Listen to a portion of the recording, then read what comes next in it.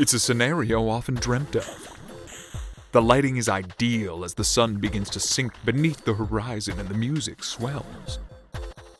Just when all hope seems lost, the most passionate shouts of, "Lassie, come home!" prove to be just enough to bring that faithful companion bounding into your arms. Or bring Shadow fashionably late back to see his boy Peter. You could cry just thinking about it. But most times, here in the real world, we don't get that cinematic crescendo. No, sometimes you get a dog who seems to delight in being a pain in the ass. For whatever reason, though, that makes you love him all the more. Welcome to My Dad, I'm Dad, a podcast for anyone who's ever loved or lost and sought to make sense of those experiences. My name is Doug. You ever see those cute posts on social media where a family pet meets a newborn for the first time? They're always set to beautiful instrumental songs, and you watch as the two form an unshakable bond as they age years in a second-long video. Well, that didn't happen in the Dorda household. Oh, we tried for it, believe you me. During the whole pregnancy, we desperately attempted to get our dog Thorn to bond with the baby bump. But I shit you not, he'd most often walk to another room when we mentioned the baby was kicking. In all fairness to Thorn, our fur-bearing best friend primed the pump for us to even have a kid in the first place. So here's a little backstory on Thorn Peter Dorda. It was 7 years back when I came home from work and found my wife and our friend Luke scrolling through the Pet Finder app. I knew it right then. A dog was about to join the family. Fuck yeah. It's about time. Amanda and I had only lived with female dogs previously, so she showed me all the lovely ladies awaiting adoption. But none really looked Dorda. And then she said, "There is this boy, though." And there he was, dressed for Halloween in a leather-studded collar and bracelets. Thorn. Maybe the handsomest dog I'd ever seen. The damn sight more handsome than myself, anyway. We just had to go and see this guy. And right away, we wanted him. But he wanted nothing to do with us. The dude took off running in the opposite direction when we first met. Long story short, we visited him at the shelter 4 times before they let us bring him home. You see, he was a problem child, and they wanted to make sure we were as up to the task as John Ritter. Thorn was 4 at the time. He'd been in the shelter for over a year, returned once, and he had a tendency to try and dominate anyone and anything in his path. This half Doberman, half boxer was guaranteed to be some work. I mean a piece of work. Well, both, actually, but there's just something about him. He's lovable, you know? In that same way that Andre the Giant was lovable. And side note, if you're ever looking to adopt a pet, check out Bellwether Harbor in Fremont. They're amazing. Bringing home our 75-pound pal was a spectacular adventure and adaptation. He's different from any dog I've ever known. But hey, he's my best buddy now. And since he came to live with us, this house has never been short on love or murdered stuffed animals. But he's also eaten a loaf of banana bread complete with the tinfoil, consumed a full pizza and closed the lid on the box so we wouldn't know, eaten a slipper, eaten a shoe, escaped our backyard countless times, attempted to dominate a baby, injured himself more often than I can recall, and bumped into more knees than you can imagine. That phrase, bull in a china shop, that's our boy. Still, he cuddles like he means it, loves hard, and listens to what I have to say on the long days. So naturally, we wanted our firstborn to bond with his little sister. I even brought home a t-shirt with the smell of Max on it the night she was born for him to sniff. And over that year, nothing doing. We tried placing her near him, teaching her to pet him gentle, cuddling with him and her at the same time. The whole works. Now, she loves him, but he tolerates her. It's a hell of a lot better than the worst-case scenario, I know. But he'd rather be far from her if he can help it. Until, that is, Maxine tucks in for a meal.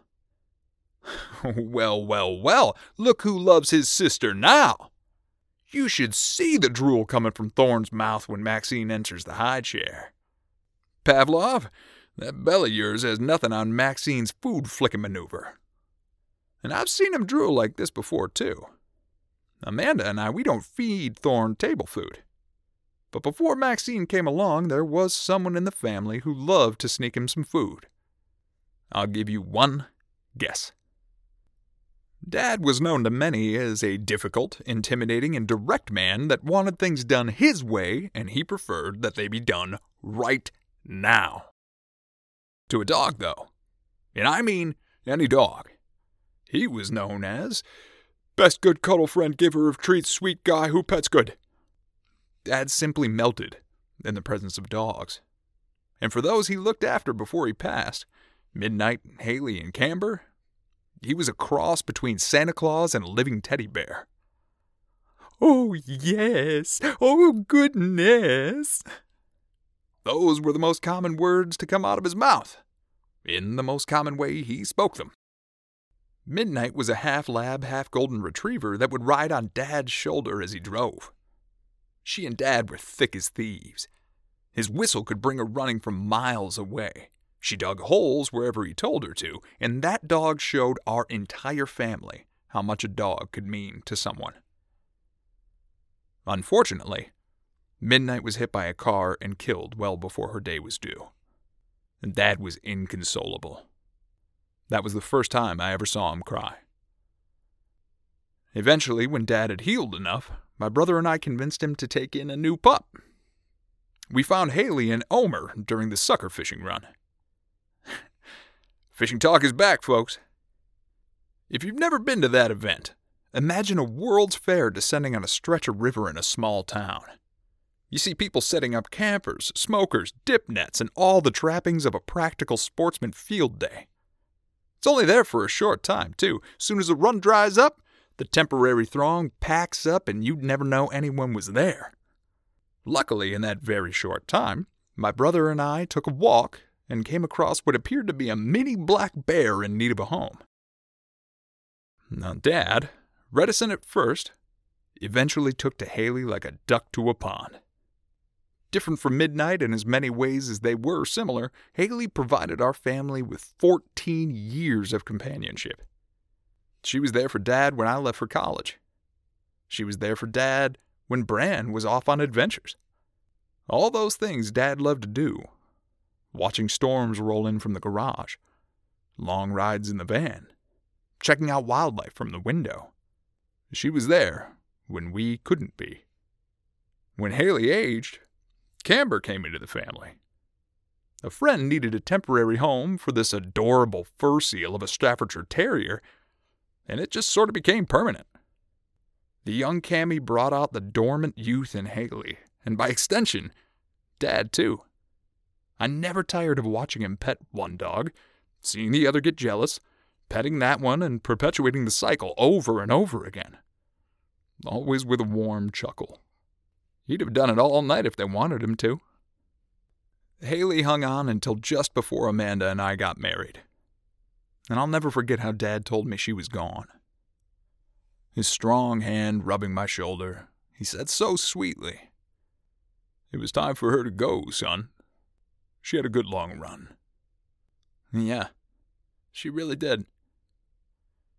Well, time passed, as it does. But my folks had Camber, and Amanda and I couldn't wait to bring Thorne over for a visit.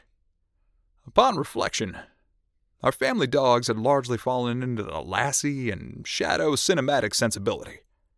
But we were bringing more of a Beethoven meets Hooch to the party. And still, Dad and Ma were instantly smitten with our brindle buddy, even if he wasn't quite like the dogs they were used to. And we did the training session. Watch the doors when you leave. Command him often. No walks without a leash. Only feed him X amount of food, only twice a day. All that was hunky-dory with Dad, except The food bit. Well, come on, son, look at him. He needs way more food than that. We should have known Dad wouldn't be able to sit idly by as we ate like kings and Thorn was served kibble. But we hoped he'd do the right thing. Well, sure enough, during that first dinner over there, Thorn was posted up right next to Dad. It wasn't until we noticed his huge drool sickle that we put two and two together. I thought Dad had been stacking his plate a little higher than normal. He was feeding the dog under the table. Classic Dad stuff. Really, top notch. We were able to get Dad to mostly feed him meat, but he did try to give him everything from good and plenty candies to cheesecake and everything in between. When we visited the folks and couldn't find Thorn, odds are he was snuggled in bed with Dad. Or he'd escaped. Those are stories for another time, though. If Dad came to visit us, it wasn't long before Thorn was snuggled with him on the couch. Those two, they understood each other. I think they'd both been through a lot in life, and were just happy to have someone to share the peaceful moments with. Now, of course, we all miss Dad. But I didn't realize how much his passing could affect the dogs until Mom mentioned that Camber was pacing the house, wondering where he was. Duh. Of course she missed him. Poor gal. Now, lucky for Cammy, my brother and his wife bring their dogs over to visit often, so she has company, and she goes almost everywhere with Ma. With Thorn, it didn't dawn on me that he might be missing Dad until the first tasty morsel dropped from Maxine's high chair tray. Quick as lightning, there was the boy, sitting pretty right next to her chair, droolsicle on full display. Thorn Peter Dorda, reporting for duty. Again, Maxine loves Thorn. She pets him, tries to toss him toys, and coos sweetly at him whenever possible. There is the occasional ear tug or thwack, but mostly she just wants him to love her. Thorn, again, tolerates Maxine. But he does let her get away with things Amanda and I would never be able to do. She can touch his paws whenever she wants. He usually won't let us get near them with a 10-foot pole. And yeah, the food from her tray is largely responsible for what little relationship they have. But that's how it all started with Dad. Maybe someday, I'll find them snuggled up together. But if I shook a magic 8-ball, it'd probably say something like, "Outlook not great." For now, though, I'll take what we've got. Maxine desperately lobbying for his love, and Thorn being reminded of Dad at every meal. Our lives are short, but these furry friends of ours live a cliff note worth of time comparatively. Every dog I've bonded with has been different.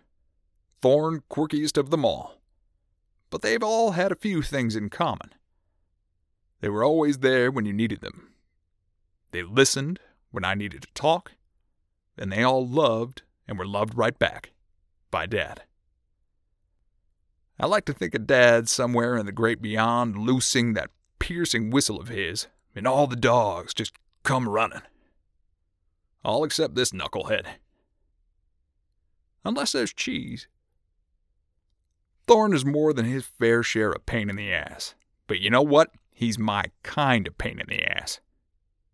More importantly, he's my friend. I'm thrilled he got to share his life with my father, and now, my daughter. Thank you for listening to this week's episode of My Dad, I'm Dad.